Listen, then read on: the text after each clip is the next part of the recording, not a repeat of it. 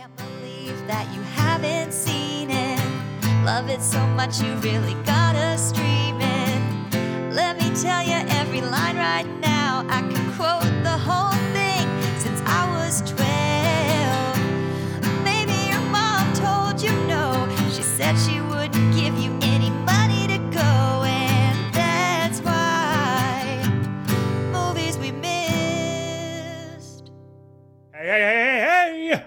Welcome to a holiday episode of Movies We Missed. I am your host, Brandon Greenhouse, and my co-host, Jane Holly Hammer, is here, live and in color. Oh, what fun it is to ride, you know? It's good to see you, Jane. Before we get into it, me and you, I just want to remind all of our listeners out there that if you want to keep tabs on us and what we're doing out in the world, don't forget to follow us. You know, you can find us on Instagram and Facebook at Movies We Missed. And you can also find us over on the tweet. The Twitter, we have one of the most active Twitters in the Twitterverse, and that's MWM Chat. Jane oversees that one. So if you go and you look at it, that tells you everything you need to know about her work ethic, the type of person that she is, and you can glean from it whether or not she's a dependable person and a liar. So let's get right into it. Speak of the devil, Jane, yeah. I haven't said one word to you, and already I'm being absolutely destroyed on my own podcast. I'm sorry. There may have been, on my podcast. Yeah, there may have been there may have been a little bit of a, I don't know, miscommunication or something. If anything I said sounded rude, I didn't mean for it to. I'll take it up with my therapist, as I generally do. Hey, giving you some fodder for the old couch. Besides that, I've had nothing to talk about.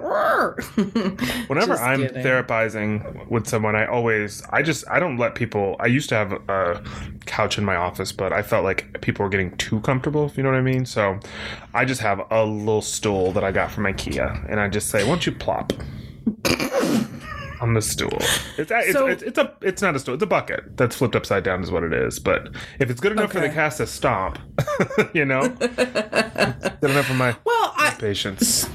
So I guess I just have a couple follow-ups on that. So do you mean to tell me that you are a practicing therapist right now? Absolutely. Practicing therapist, thriving. Seeing patients. Yeah. Regularly. Sometimes more than they'd probably like. But I make all of my clients give me their social, any codes to get into their homes, just in case. And like they're like lock codes? Yeah. In case there needs to be an emergency session where an emergency home visit from you, if I've got a licensed therapist. Yeah. If I call you and you don't answer, then I assume dead. And I'm calling 911, and I am on my way to the location as well to identify the body. So that's rules for everything.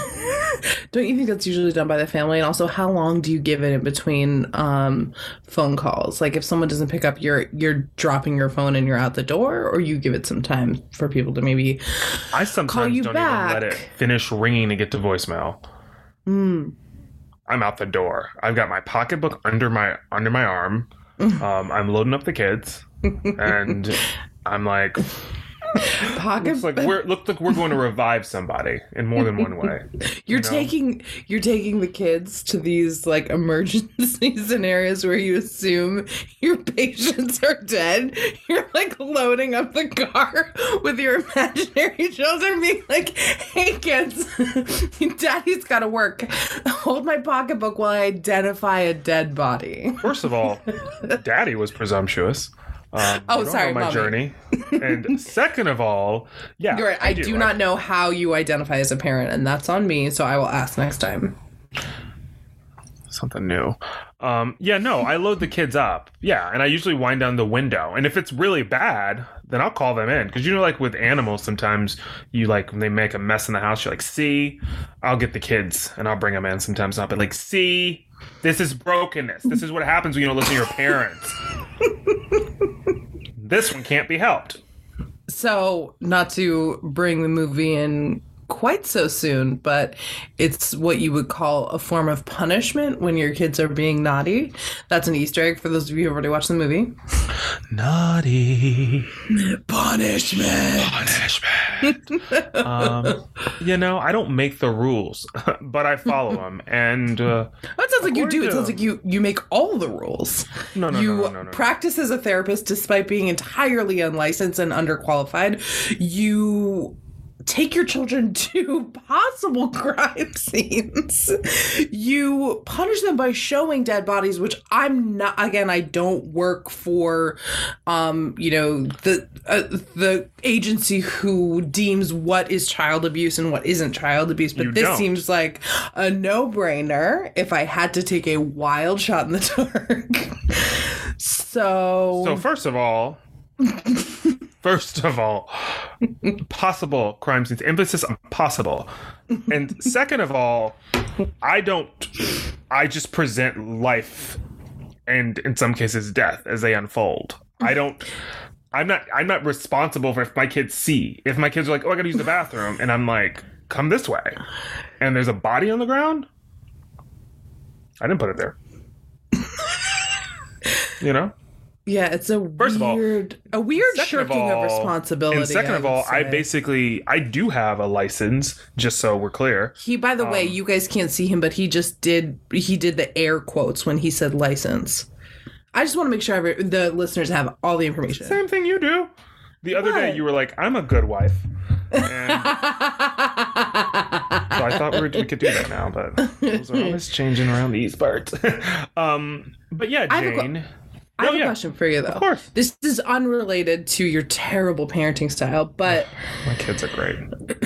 Since we're doing a holiday special, it's the beginning of the holiday season, or I guess when this airs, it'll be like right smack dab in the center of it. And I wanted to know if you could choose like a favorite Christmas carol. Like, what's your favorite Christmas carol? That's a good question. Oh man, I don't know. I like a lot of Christmas carols. I love Carol of the Bells. Me too. I love Silent Night. I like It's Beginning to Look a Lot Like Christmas. And although this isn't technically a Christmas song, I do really like the Christmas versions of My Favorite Things from The Sound of Music. Oh God, that is one of my least favorite Christmas songs. I've never understood. Good though. I've never understood why it's made the cut. Judy Garland has a really good version of My Favorite Things. Yeah, I'm sure she sounds beautiful singing it. I love Judy Garland, love that voice. That song doesn't feel Christmassy to me, and I'm always like, why am I listening to this Sound of Music joint during the holidays? Once you do a little, you jazz it up and do all the little tweaks to it and change some of the lyrics a little bit, you've got yourself a Christmas song. And I think millions of people think that it is a Christmas song. So your opinion doesn't matter in that regard. Okay, here's my follow-up question. What is the most important, like, holiday, whether it be Christmas or New Year's, tradition that you have to do every year, that you like won't let the holidays go without doing this one thing? I have to open presents from people. I insist upon it. And it's not Christmas if I don't. That's a very good one. Yeah, that's probably the thing that I'm the most attached to, is receiving gifts, if I'm being honest. But which is the spirit of the season, as they always say. Every Hallmark movie is always taught receiving is the most important part of this holiday. I remember one Christmas when I was a kid. My mom used to really do it up for Christmas. Big ups to my mom who's not listening. I love you. But I do remember one Christmas where like I saw in my mother's face that she thought that I was like spoiled. Like not because of anything I did, but just I think it was like the realization of how many presents I had to open. Like I remember one Christmas where my mom was like, oh God, like it's too many, and then she started taking presents away, like in the middle of the opening presents. I love that. Like, she's like, "Well, wait till your birthday." Yeah. Oh yeah. Away. Like yeah. Oh God. Which is like hilarious because it's like sweaters and like your birthday's in July. Well, also like, how about we take some of these clothes back then? Take some of these socks that I opened up, which aren't really presents, and we all know it. You could just put those in the drawer. I will say, as an adult, I do love a gift of a great pair of socks. But when you're 7, you're like, thanks. I don't. Well, give no, a I shit. love it. My mom still sends us, she sends us thermal socks every year, and I always need them because the ones I They're got great. the year before are getting holes in them. And when you live in actual places where it snows for real, and like you have to wear like real boots and stuff, like, and it's Oh not yeah, just you for didn't the have for the any IG. of that growing up, did you? No. One time I remember I can't even say it was an inch of snow. I think it was like a light dusting.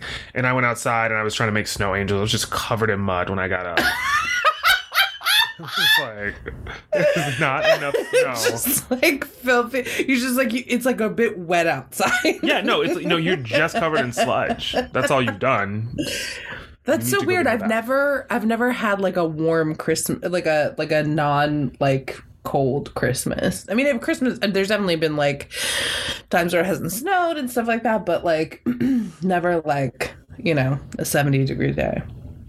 All right. Cool. So should we maybe just go ahead and talk about the movie that we watched We this should. week? I gave Jane a movie to watch this week. I know there's been a lot of like asking about it, so it is A ho-ho horror classic.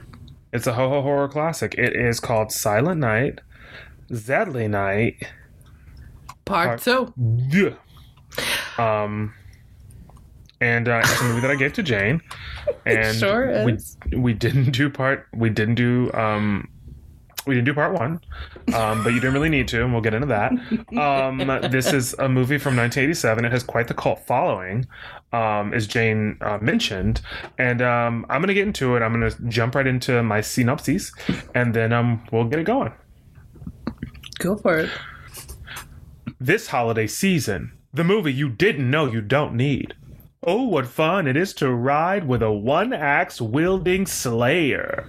The story begins with us meeting Ricky, a young man in an insane asylum for grisly murders he's committed.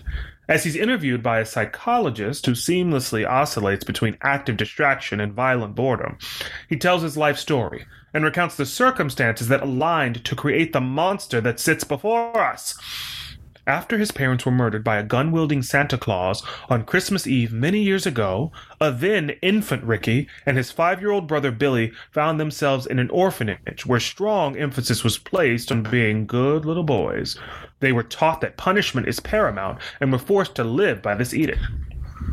Ricky's older brother Billy really takes this mantra to heart. Both of the boys grow up to be men who are triggered by the iconography of Christmas. I mean, watching your parents get slaughtered by Santa will do that to you. When they see a Santa Claus, they enter an altered state that often leads to destruction. After reaching maturity and being hired as a toy store Santa for the holiday season, Billy, in full Santa regalia, goes on a murderous rampage. His years in that Catholic orphanage did a number on him. A Mother Superior that makes Mrs. Trunchbull look like Maria von Trapp was running the show during their childhood and specialized in trauma. As the boys grew up, Mother Superior emphasized that naughty behavior must be punished. Billy's younger brother, Ricky, recounts the story of his brother's murderous rampage against naughty behavior to his attorney and tries to defend the deluge of holiday horror that Billy left in his wake. Eventually, Billy is killed by the police. But don't worry, Ricky grows up and takes up where his big brother left off, killing evildoers and sometimes just people who pick the wrong time to take out the garbage. It all goes back to that holiday trauma that the boys were forced to relive every Christmas by that awful Mother Superior who insisted that the boys partake in Christmas celebration despite her knowledge of their parents being killed by Kris Kringle. The abuse they suffered at the hands of the Catholic Church makes Spotlight look like, well, Spotlight. Look, let's not compare trauma, okay? No one wins. It's all horrible, so let's just stop it already. Where was I? Oh, yeah. Will Ricky finish what his brother started several years earlier? Will he escape from the asylum after killing his simp of a psychologist? Will the police catch Ricky, or is everyone doomed to have a ho-ho horrifying Christmas season? All I'm going to say is, I'd shelf the mistletoe this year and double up on the holy water. Lock the doors and put away the cookies and milk. It's going to be a silent night, deadly night. Part 2.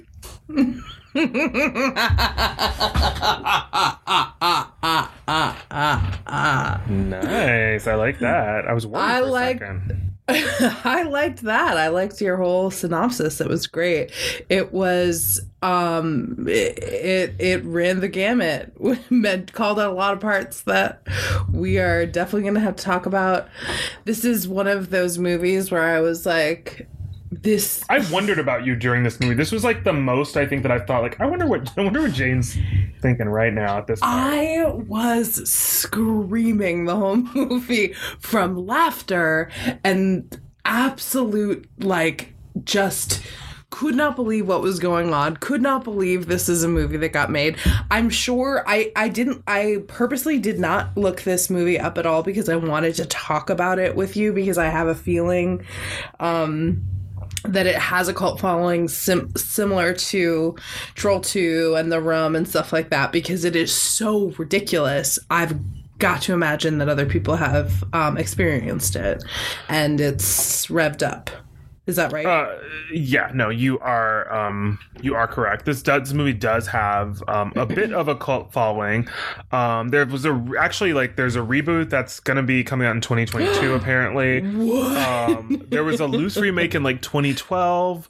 The original movie there's 5 of them I think altogether, but the first 3 are the only ones that are connected to each other. I haven't seen the third one, but I saw the first one and the second one. And yeah, this movie was made, and I think that like it was like pulled from the theaters. It made like a bit of money. It made like $2.5 million, I think, and it was made for $750,000. And it was only in the theaters for a very short time because it was pulled from theaters because of I think like people. It was like 1984 when the original came out, and I think people were really upset about like them sort of tying like Christmas into like this murder spree. Oh my God, the Puritans are always at it again. Yeah, the producer apparently, people were taking offense at Santa being used in scary context. That's so funny because, that's so like uniquely American too, to be like, you've got like everything that like, as if, I don't know, there's got to be some sort of like weird Christian agenda behind that because I feel like, yeah, I mean, I guess the holiday's sacred, but it's like Santa's not a Christian figure. So like, I don't know what you're worried about. Also like head to Germany where like Krampus exists and like is fully celebrated as part of like Saint Nick's like BFF, who, if you guys don't know about Krampus, it's this like mythical demon creature who haunts children on behalf of Saint Nick if they aren't good for their parents. It's an absolutely terrifying figure. So it's just funny to me that like Americans are so like sensitive to me, like, oh, you can't make a funny movie about a slasher who dresses up as Santa. They're not even claiming it's Santa. There's someone who wears a Santa suit. That's so funny. So silly. I just feel for that Million Mile March. They've always got something going over there. But yeah, so then they made this sequel. The fun thing about this movie though is that this movie literally features half of the movie is just footage from the first film. What? Well, the part that we watched is footage from the first film? They just use 40 minutes of footage from the original film in the sequel. The one that we watched. Yes.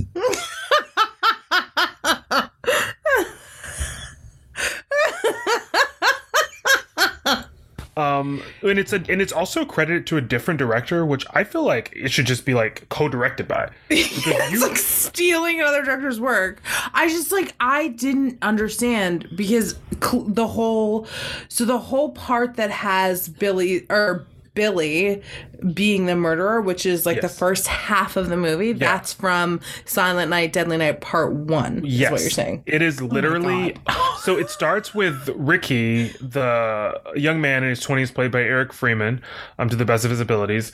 I'm sure you've heard of him. And it's him basically recounting to like a court-appointed psychiatrist like the happenings that sort of led to this. So he goes back in time and he talks about his childhood and like the day that him and his older brother, his brother was like 5, he was a baby. Most of what he knows about what happened, he says he learned from his older brother.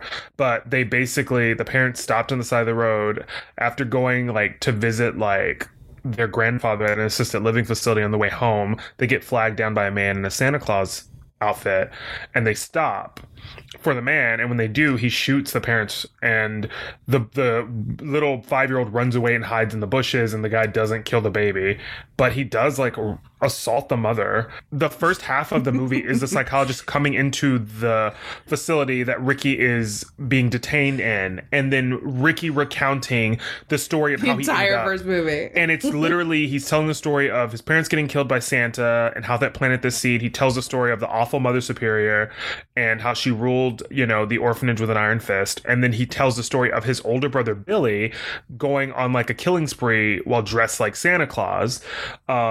And all of the entire killing spree that we're seeing clips of, the backstory that we're seeing clips of, all of that is from the original film. So they literally Which is so funny. Like, that's just it's half the movie. That's not how you make a sequel. Like, no. That's just not how you make a sequel. No, you can't just take all this footage and then repurpose it for a new movie and then call it directed by and name a different director as director. Exactly. Like, my name needs to be there, and I would expect some coin as well. I would assume. Well, I don't know if everything's. I mean, it depends on what those contracts are. Yeah, exactly. But I'm sure not everything was airtight in 1987. No, something tells me that a lot of these agreements were probably made with a shake of the hand, not exactly ironclad in a court of law. Yeah, a lot of promises of coin that maybe did or did not show up for people. Although apparently the movie made money, so that's crazy. I mean, I don't know. In certain courts of law, I'm sure Kyle Rittenhouse's judge would probably have just let everything fly by. Oh my God! Don't even get me started on that motherfucker. Yeah. So my question is then. Oh God, it was just gonna be. Oh, so you said this movie was banned from theaters because of the theme. They pulled. I don't think it was a ban. I think it was pulled. I think TriStar pulled it in response to, like, the anger. Right, but they pulled it in response to anger. But was the first movie pulled and the second movie? Like, how did that work? No, the second movie wasn't pulled. I think it was specifically... Oh, it was just the first movie that's pulled. Yeah, and then the film was re-released by an independent distributor. Goodness, by an independent distributor called Aquarius Films in May of '85. Wow. Yeah, and I think they just sort of didn't care because they're like, we got nothing to lose. We've got nothing to lose, but everything, because it sounds like they put everything on the line for this flick to get it out there. Yeah. I mean, so just to like dive right in. Absolutely. The first thing, okay. So the opening scene of this movie is like they're going through the credits. First of all, didn't recognize a single name. None, Jane? Not a single name. I saw a Rick Moriarty and I thought, oh, any relation to Kathy? But I don't think so. No. No. But it's like, it's this shot of like Ricky is like in the like room waiting for I guess the doctor to come, and there is like a person who works at this psychiatric hospital who comes in and is like painstakingly slowly setting up a recording device. I mean, they take so much time with this one shot, and Ricky and this guy who has 0 lines just continue to eye fuck each other for so long. It's just like back and forth looks. I think Ricky is smoking a cigarette and they literally cannot take their eyes off each other. And then the doctor comes in and he's like, again, he like puts the tape in the tape recorder. They're just like obsessed with showing how this tape recorder works. Like they can't get enough shots of this, and it's like too much time is spent on this. Like, why hasn't someone been like, this opening scene could be 4 seconds, but it's literally 15 minutes of setting up a recording device. And then when he finally sets it up, the doctor looks at the guy who was setting it up and he goes, "You can leave the room now." And then he doesn't leave immediately. He just weirdly stares at him, and the doctor's like, "No!" Like, elevates it to an insane level. And it's great. And I know I'm off to a great start. I think that what they were trying to like, and I'm not saying they succeeded at it, I think what they were trying to demonstrate to us was like the danger of Ricky. Of course. And yeah. like the guard comes in and it's all eyes. And as Dave said, they didn't want to pay him, so he wasn't allowed to speak. So they decided to trying to follow those equity rules, I guess. And so they decided to keep him mum for this scene and just allow his eyes to do a lot of the acting. And it's like this moment back and forth. But also it's like, I don't know if you're allowed to make that call as like a court appointed like psychiatrist, like as far as like the danger level of like a patient. Like I feel like the guard, right. It's at the guard's discretion. Like I don't know if you get to be like, I want to interview John Wayne Gacy one-on-one. And it's like, It's like, yeah, I love that for you, but we're going to stay in the room as long as Mr. Gain is here. Like, we're going to stack the room with guards because this person has killed many, many people. Because if nothing left to lose was a person, it'd be that gentleman sitting right across from you. And also, he's not cuffed. He's just like free to move about the cabin. He can freely smoke cigarettes. He's got access to a lighter. And we find that this is not a great tactic because he literally kills the doctor and leaves the room. Yeah, the last shot of the movie is like the dead doctor, which you knew was coming. He was so smart. That's not the last shot of the movie. Is it not? Oh, I thought the last shot of the movie was the doctor dead on the table when he like walked by. Well, then he like goes to kill, like then he like goes on his rampage to continue to kill after that. Did you stop the movie after the doctor was killed? I watched the whole movie. Are you sure, Jane? I mean, I watched it twice. Me too. The last shot of the movie is Oh my God, you're right. Oh my God, I'm so sorry. I forgot about Mother Superior getting hers. So yeah, you're absolutely right. So yeah, he goes on his killing spree, and so earlier in the movie he comes in. He's got like, it's like as an actor he doesn't know like who, the guard or Ricky? Our star Eric Freeman hasn't fully grasped acting completely. I think he's approximating things. One of the things he did do was he obviously went to the Royal Academy of Eyebrow Acting because homie cannot deliver out a line without absolutely making those caterpillars dance on top of his forehead. It's a lot of interesting like tonal choices he makes in the movie. Oh my God, it's so weird. His line deliveries makes no sense. There was a point where like the doctor asks him, he says, "Do you dream, Ricky?" And he goes, "I don't sleep." It's like, okay. Down too. It's like, I don't necessarily think that that's that doctor's fault. So I don't know why you're talking to him like that. But it's just like the level of like frustration at like. Well, his first line in the movie is, "Fuck off, Doc."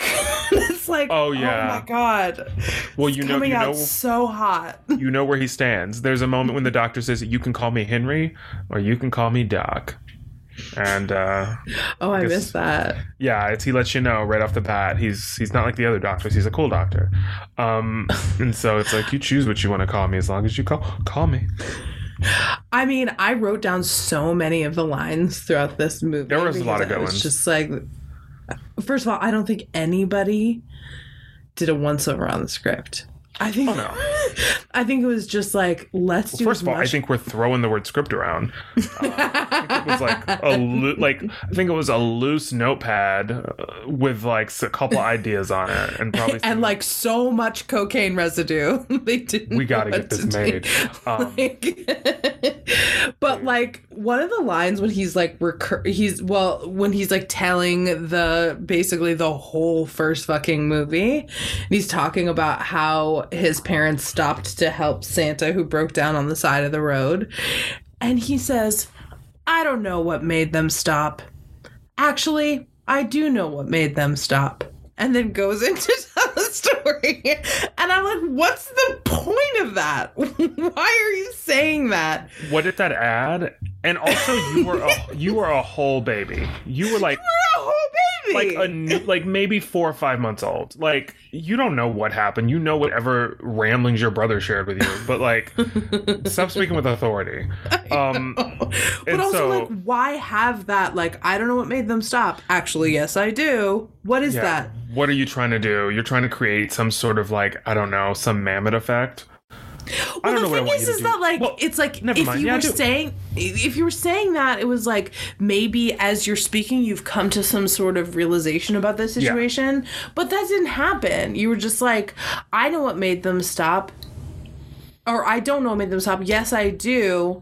They stopped to help Santa. And we're like, yeah, we can see that. We don't need you to say that. It's just bad writing is what it is. It's bad writing. It's just a choice. I don't know. Yeah, it's like, I don't know what made them stop. Shut up. Yes, I know. And then we get to Santa sexually assaulting Mommy, which is like horrifying. They use it multiple times in this movie. They use like this very specific tableau of like a man sitting on a woman's chest, straddling a woman's chest, and ripping her blouse open. Like this without director, her consent. She's actively saying, no, please don't do that. There is like 2 sexual encounters in this movie that aren't a sexual assault.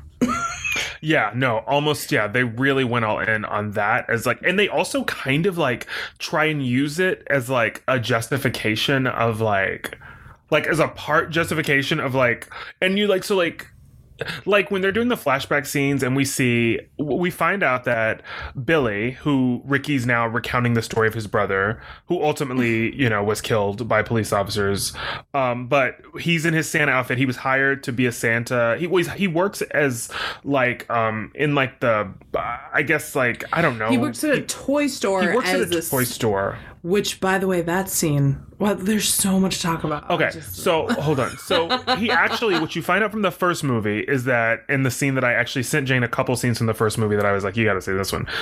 You find out that he was hired. The nuns go to the toy store and they get him a job there, and he's basically hired as like extra hands. Like he like is going to help like move packages and things like that. And what you find out in the first movie is that like the person who was supposed to do this job got sick unexpectedly, and so they end up, which they don't tell you in the second movie. They just say he was hired as a Santa at a toy store. And I thought, I don't know, if I was Billy and I was hired to do the like thing that directly caused my insane trauma, like I would be like, thanks, but no thanks. I'm actually going to find another job. But actually, I guess they did everything to explain the entire first movie in the first 40 minutes of this movie, but left out some pretty important details. Well, that was the thing when like with the first movies, it's like you see things and you're like, why didn't they just put this into the second movie? Like this would have helped. Like it's like, okay, so they made him do it because they apparently didn't have anybody else, even though there's like a dude on staff who like is older than Billy and like kind of looks like he could play the part easier. Yeah, but they're like,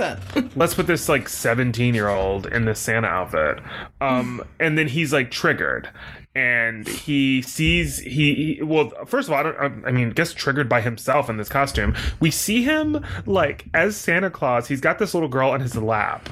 Oh my God, and Brandon, this little girl is like wiggling, like trying to get away from him. And he is like so annoyed with her. And he's like grabbing her aggressively. And he's like, do you have any idea what you're doing? You're being naughty. I don't bring toys to naughty children. I punish them severely. And he's like looking at her and she's like recoiling with fear. And then these two women that are watching what's happening from probably a couple feet away are like, they literally, one of them's like, well, he sure knows how to handle those kids. And the other one's like, he's great, isn't he? And I'm like, do you see the tears streaming down this child's face also, as he grabs her wrist and threatens her with corporal punishment? This is like a terrifying thing. Like, if I saw this, if I was witness to this, I would be on the horn with SVU. Oh, trying to get Hargitay there to do the dirty work. Yeah. No, not my work, but why are you letting this terrifying man around children? Why does it appear to you as parents that this is like an okay environment? Like, this little girl is on the verge of tears. She's physically trying to get out of his grasp, and like he's frothing at the mouth with rage. And you're watching this from an observer, and you're like checking online to see if he's got a care.com page so you can hire him to take care of the tots for the week. So I can leave my children alone with him. Exactly. They're like praising his like great job with these kids, and this little girl's like, just she's got her own trauma forming basically. So that's all happening, and then but also I'm just like, the thing that like I actually like, the director or the writer or whoever was involved in this mess, think tank, like the think tank. Well, the story you saw in the credits, it took about 4 or 5 people to write it. So I was like, that's that's always sometimes when you're like, I wonder if they've ever. Yeah, I was just about to say, I don't know if they've heard that phrase, but it's like, so I feel like they created this scenario where like they were like perverts wanting to get as many like topless women on set as possible, and they're like, how can we make this a huge part of like this like movie so that it's all above board, but we're getting all these women topless? And it's like, I know, why don't we make the trigger for our murderers to like see Santa playing with like a pair of big naturals? Like all of a sudden they want to go on a murderous spree. Well, it's like the very first murder in this movie. Also, I'm so sorry. I'm laughing so hard at the phrase big naturals. You're the one who said it. I know, and I wrote it down because it's something that you'd said to me like a few weeks ago that made me laugh so hard. Yeah, I do like big natties, yeah. So I wanted to use the phrase big naturals, but it's so fucking disgusting. It's awful. It's awful. So horrible. Okay, sorry. Also, cut out me saying big natties, please. No, leave it all in. Actually, cut out the whole big naturals conversation. So this is Christmas, people. So the first murder is actually it's Billy working overnight. Everybody's at the store. Oh god. This is of course a scene from the first movie that they just threw in here. Everybody's at the store drinking. And Billy, like, first of all, it's only like 5 employees at the store. And then it's like they're like singing and like everyone, songs. by the way, is absolutely fucking shit. Everyone is plastered. And then like in front of everyone, like the guy who works at the store, he like one of Billy's coworkers, he sort of nods at his girl and like pulls her away. And they're kind of like making out in a corner, and then they get into a back storeroom, and then he decides that he's going to sexually assault her all of a sudden. Like it comes out of nowhere. And she's like, oh, like I don't want to do this. Like this is too much. And then he rips her blouse, and then Billy sees this and he launches his attack, and he kills the guy in like record time. He kills him, first of all, with one of those with Christmas lights, like with like one hand. He like pulls the Christmas lights around his neck, and he lifts him up off the ground with one arm, which is just like, there's no way that would happen. What in the Hulk is going on? And so he's holding him up, and the guy dies instantly. And then the girl, who she's really upset with Billy because he killed a man. And at first I was like, oh, hell yeah, Billy, you're a feminist killing rapists. I love it. But then she gets really upset with Billy, and she's like, yeah. What do you do? And then he ends up having to kill her too. And so then Billy kills, like, and by the way, the owner of the store, there's another scene from the first movie that I also made Jane watch, where the nuns actually bring Billy to the store to get a job. And the owner of the store is like, I don't really want to hire any kids. Like, this job's for an adult. Like, I need somebody who can, lift large boxes, blah, blah, blah. The nun is like, oh, okay, that's fine. But why don't you, like, meet Billy anyway? And he's like, oh, I don't really want to meet him, but what, and then Billy comes around the corner, and they do, like, a slow slow pan up from bottom to top. Like we get a peekaboo at like Billy's like moose knuckle, and like Oh they my go god, all a the way up to peekaboo? We drink it in. they like go all the way up to his face, and then you see the owner of the store, like this middle-aged man. He's like, I think we can find work for him after all. And it's He just like does everything but say like awooga. Like, yeah, for sure. He does not use And then Jane's there's- catchphrase. there's like a scene where he like follows him, like there's like a montage where he's just like watching Billy do work around the store and like smiling at him, but like in like it looks like he's leering at him. It honestly, because of also the level of acting, it feels like the beginning of a gay porn. Also, there is the music that they pick for this montage and for several points in this movie.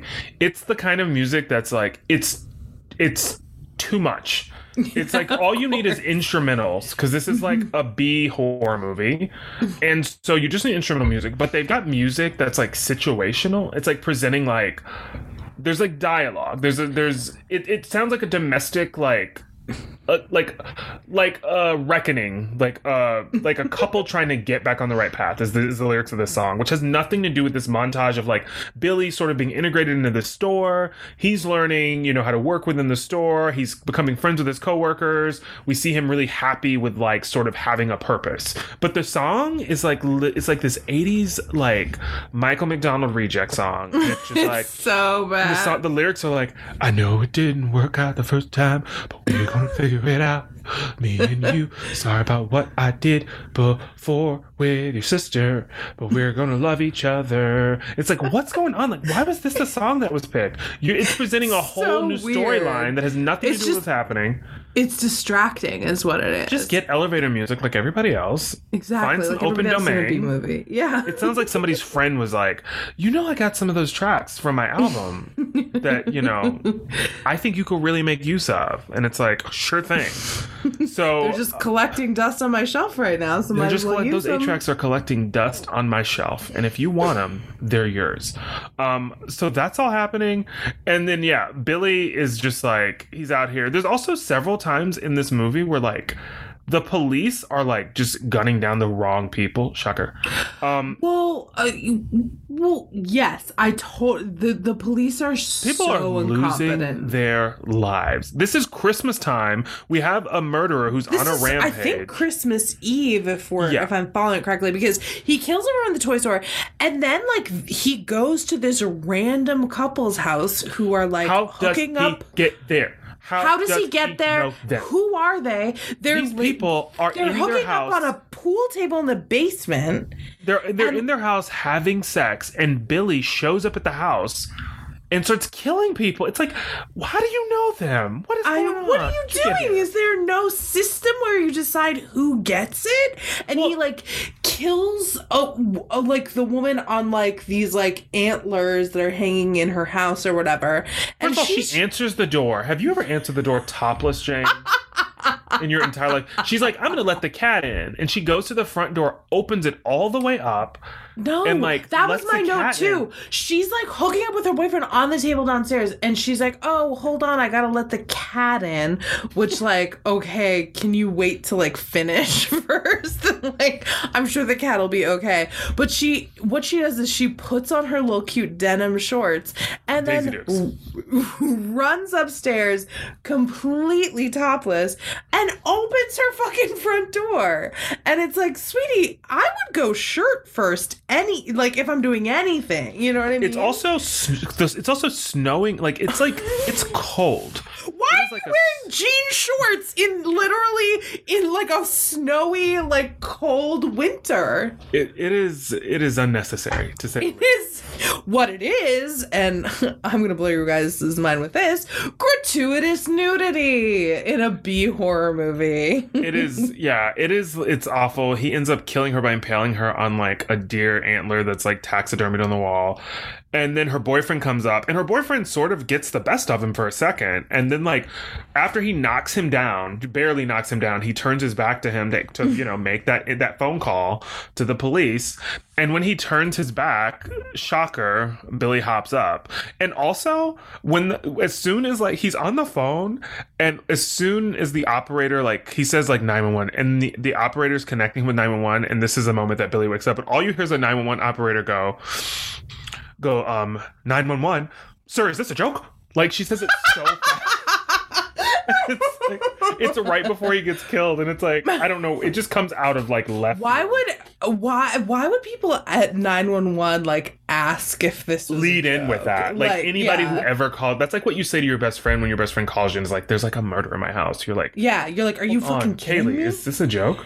Also, this happens, and then, like, there's, like, the cops are, like, they can't seem to catch this guy.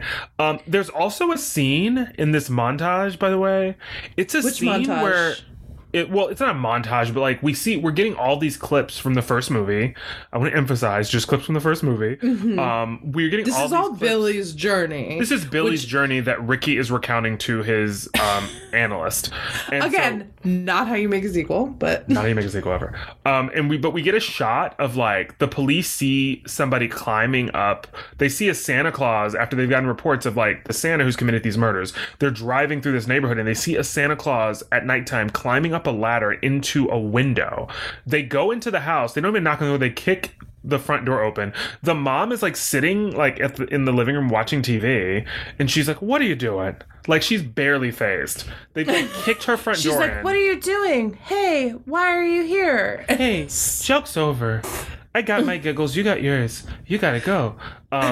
They're, like, booking it upstairs, trying to find that window that he came in. They get to the room. It's like a little girl in bed asleep, and it's her dad standing over her in a full Santa outfit. Several questions. So first of all, why do we need the full fantasy of you climbing up that ladder to the second story of, like, a sleeping child's room? Second question, the dad was, like, in a weird tableau that, like, didn't sit right with me. I will say that this scene left me feeling very uncomfortable. Questions. What were you gonna do? Why were you okay? And I don't want to put anything on anybody or make any assumptions. That's not what we're here to do. That's not our podcast. But that's somebody else's. That's somebody else's podcast. But I will say, I saw what I saw, and what I saw was mom having no prior knowledge of dad sneaking in to their young daughter's bedroom. And I'm sorry, but the world we live in now makes it so I gotta ask some fucking questions. The world, by the way, we've always lived in, we just are talking about it more.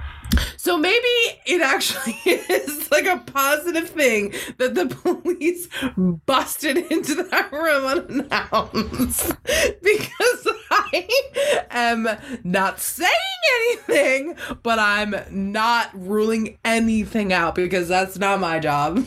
No, I mean, and you just hope for a thorough investigation, because there's some questions that need to be answered. Mom was shocked by what was going on, first of all. Second of all, dad was, like, reaching for her in this way that's like, what were you going to do? She's asleep. Yes. What's the point of you being in here? Why do you have to climb this ladder in full She's not going to see it. She's not going to see it. Regalia. Yeah, or are we trying to use a disguise to disguise some other stuff? Why is mom downstairs watching, Chips on TV? Why isn't mommy kissing Santa Claus in this scenario? Because that made me feel a little bit more comfortable than whatever Santa Claus kissing anybody else. In the name of Robin Thicke, these blurred lines. I need him out of that room. Sorry. We cannot leave this in. We gotta cut it, but it was a question I had. As soon as that scene happened, I was like, why is he in there though? There were so many Aside scenes from the murders, why is he in there? Why is he in there? You don't need to be in there. Why are you in the child's room with the door closed? I don't trust anybody. Everybody keep their doors open a crack, honestly. We can't have that. So this happened, and we apparently were both thinking the exact same thing. So all you need to know about us, we don't trust him. So yeah, all of this is happening, and he's on his. We're gonna say it. I really hope. I'm worried you're gonna skip over the next thing I want to mention. I really want to please say mention. it. No, mention. So once they like barge into this random house, then like we see these two kids who want to go sledding. Oh yeah. In the dark, in the middle of the night, in like, I guess what they refer to as virgin snow, even though there couldn't be more footsteps in the snow. It's like been trudged over. Fresh fall now. But before one of the kids like takes off on his sled, he's like, I feel like someone's watching me. And it's like, okay, fucking weird. I know they're trying to make us think, oh, Billy, the Santa murderer, is watching and he's just around the corner. But that's not true, because what happens is two guys named Bob and Mac pop out of the woods, out of fucking nowhere, saying that they're just coming to go sledding. And it seemed like a great excuse for Bob and Mac, who were happened upon by two kids they didn't know they were going to see when they had their rendezvous in the woods, if you know what I mean. Oh, of course. Jane's writing queer fiction. I'm always writing queer fiction. But I just like to imagine that Bob and Mac were like, I couldn't tell if they were supposed to be teenagers or if they're supposed to be adults. I think they were supposed to be teenagers. But they cast two kids that were a little bit older. So they looked like adults. It was weird. And then they steal the sled from the two younger whippersnappers. And then one of them slides down successfully. The other one takes the sled back up to the top. And as he's sliding down, because once again, Billy has observed all this happening. Billy has been triggered by Billy's also triggered by bullies. So Billy, okay, can we go over what Billy is triggered by? Because I think it's the color red, it's Santa regalia, or any Santa paraphernalia, any sort of Santa paraphernalia, boobies, yeah, boobies being revealed. Boobies being revealed, and what else? Billy was hiding in a bush the night that his mother was killed. And also, when the mom was killed, this Santa monster is like straddling her body. He rips her blouse open, and then she starts fighting, and then he gets angry, and then he slices her throat. So that's all how that happens. But it's also like, what did you like? He's like mad at her for like trying to wiggle away. It's like, what did you think was gonna happen, sir? Hey, just killed her husband. You just killed my husband. My children are at stake here, and now you're ripping open my blouse? Like, you think I'm just gonna lie? He's like mad at her. He's like, oh! It's like, no, my life has been turned upside down, sir. There's no white picket fences in my future, okay? No. So like, whatever this is gonna be trauma for the end of time. Loving this moment, no, and I'm not going to acquiesce. And he's like, oh, God. It's like, no, you did this energy is too much. Acknowledge what you did. Please take it somewhere else. Also, what happened to the father? Was the father just shot in the head? Shot. The other thing, too, that I want to bring up, it's another clip that I showed Jane. So in the first movie, we find out that, in part one, the movie starts with, the first movie. In part one, Billy's a little boy. You know, as I mentioned, Ricky's a baby. The mom's holding him. Billy's in the backseat. They get to the nursing home, which is the whole reason why they're on this trip. They get there to visit the granddad. The granddad is sort of the trip where the parents get killed. The trip where the parents get killed. Before they get killed, the whole point is they're driving to visit the granddad, and then on their way back home, it's now nighttime. They pull over for a Santa Claus. That they are like, oh, it's a Santa. Our son's gonna get to see Santa. He's been asking about that, and only little do they know this wasn't one of the top brass. And so, but when they get to the nursing home, they're all sort of like centered around the grandfather. This is one of the craziest scenes I've ever seen. They're all around the granddad. The granddad is in some sort of... This, by the way, is not in this movie. So if this is not in this movie. This is in the first movie in order to see this clip. In order to see this cinematic mastery. It's the granddad is like, he's in this like vegetative state almost, and he's like sort of staring off into the distance. He's not moving at all. He appears to be in a state that he's been in for an extended period of time. Like because nobody's shocked by this. this. The parents, I think the head of the facility asked the parents to go into his office for a moment. So the parents leave with the baby. They go into the office. So now it's just like 5-year-old Billy, 4 or 5-year-old Billy, standing next to his granddad, who isn't moving, who's been staring off into the distance, eyes glaze over. All of a sudden, he becomes animated. And he turns and he looks at Billy, and he's like, God, I wish I had the text in front of me. But it's like, you know, like, he starts talking about how Christmas is the scariest night of the year. Yeah, he's like, and how hey, Santa. Billy, Christmas is the scariest night of the whole year. He's like more aggressive. He's like, you know what they do with bad boys and girls, Billy. And then I don't remember. And he's what like, he's like, they punish him. Santa's gonna kill tonight. It's don't like that. be naughty. By the way, they say the words punish and naughty when they're triggered and murdering, which is like, so it's like vaguely sexual, and we all know Jane it. only says naughty when she's like trying to, you know, get it going. She'll be like, I'm feeling naughty. Fucking, but my family, I don't say, So how would I know? Where did I get this info from? I'm just But like, when you react like that, but I just it don't. confirms what I said, and it makes it seem like it's true. And now No, people it are like, why doesn't. does I'm Brandon just know trying that? to take. What's their What I'm trying to relationship? do is wipe that image from anybody and everybody's mind who knows me. Don't be naughty. Also, the granddad, as he's saying all this, he's like grimacing, and he's also like on the verge of tears. It's like he's upset. so that he's weird. the conduit for. It's so unnecessary. Also, tonally. the thing that we have not mentioned is that apparently the granddad is pretending he's in a vegetative state. the thing. And for years. He's been in this place. So it's like, Except for when there are children around. Like, why for why this are you... one moment with the grandchild So- to give him a spook. It's honestly, you kind of can understand maybe being a creepy motherfucker is within their bloodline because they both turn out insane. Maybe And it's in terrifying. their blood. As Shawn Mendes has been saying since day one. Help me. Okay, so that all happens, and the little boy also somehow doesn't cry. He's just sort of like, his eyes are bulging out of his head, and he's like taking in Grandpa.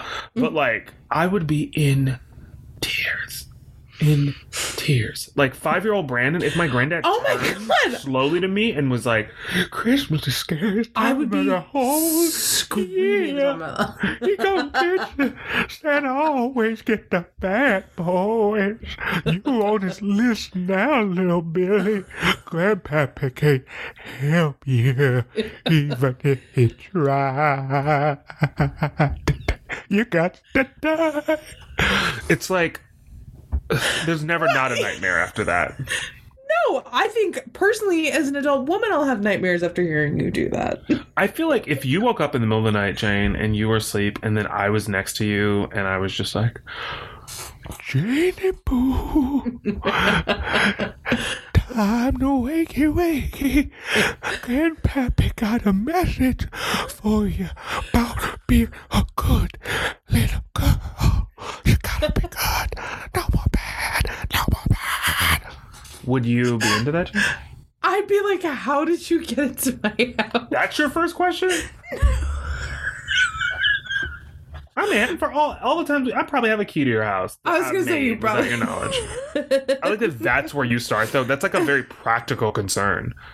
Like, And less about how did you get into my house, but like, why are you here? And I would also start laughing because I know that you you're would not start laughing. I You would be horrified. I would. Well, my very first reaction would be terror because I would be so confused about what was happening, and then I would start laughing and be like, "Why the fuck did you wake me up?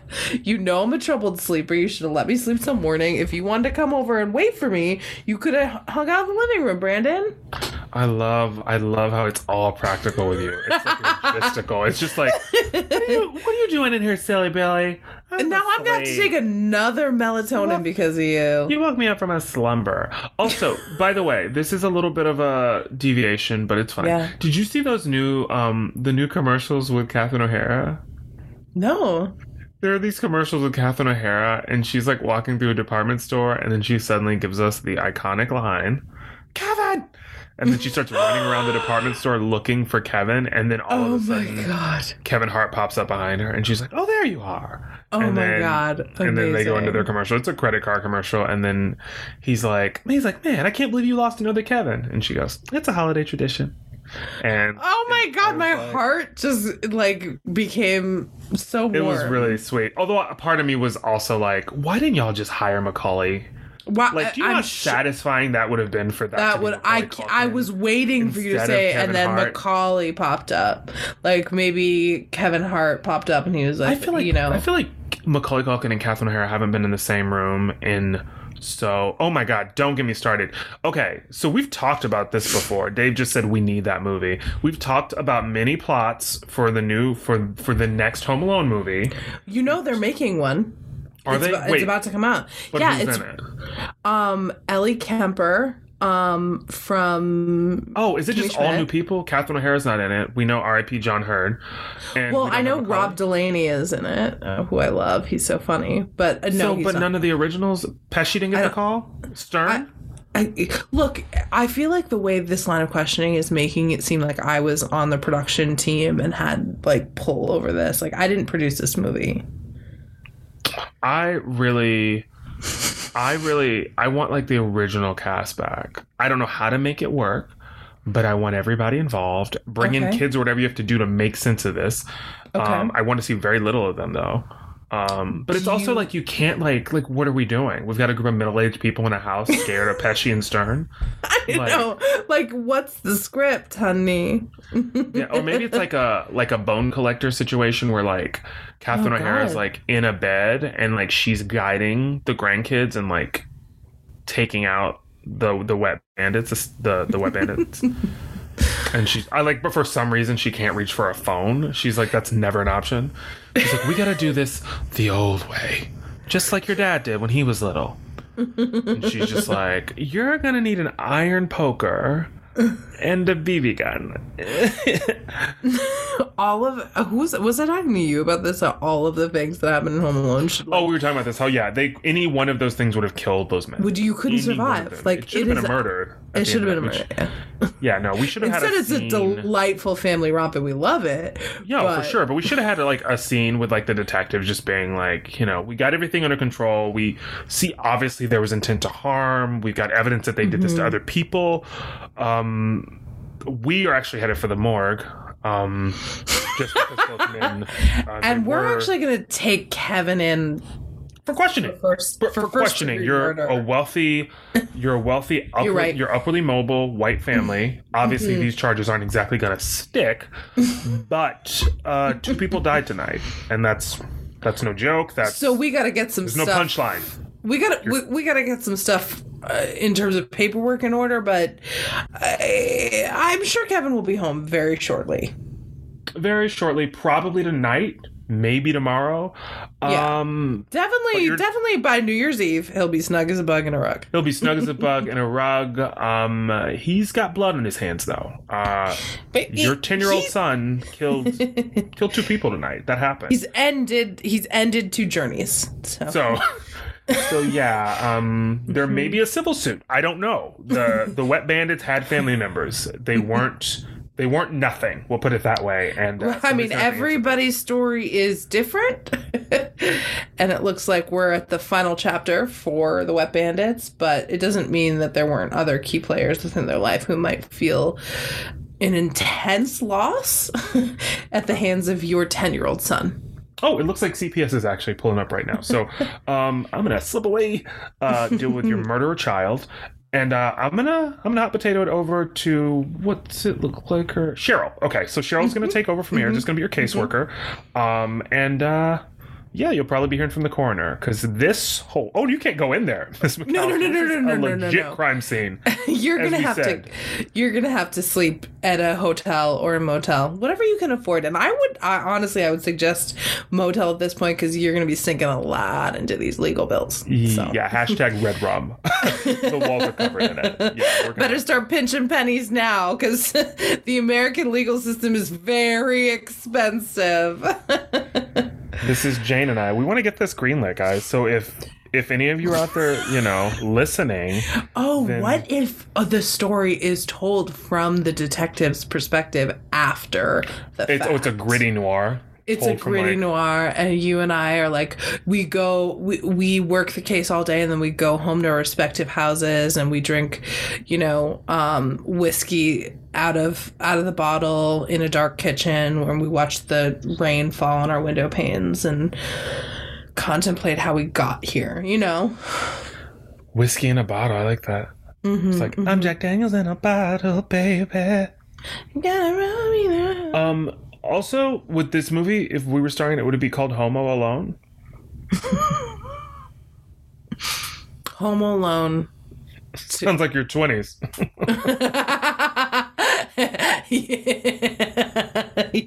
Or yours.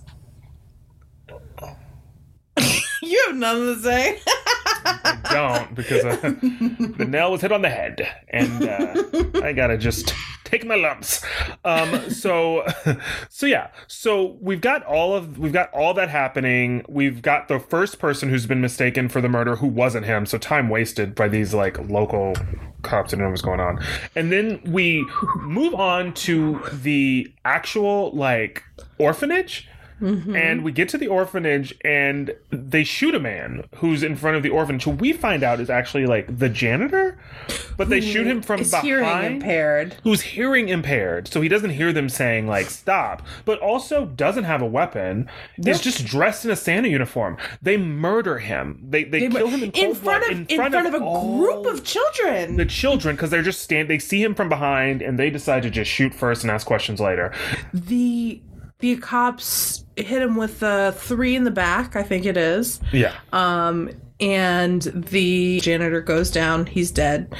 And the children barely react. Well, it tells you something about the things they've seen. It's another day in paradise. Be less interested or terrified. They don't care. There's just no reaction.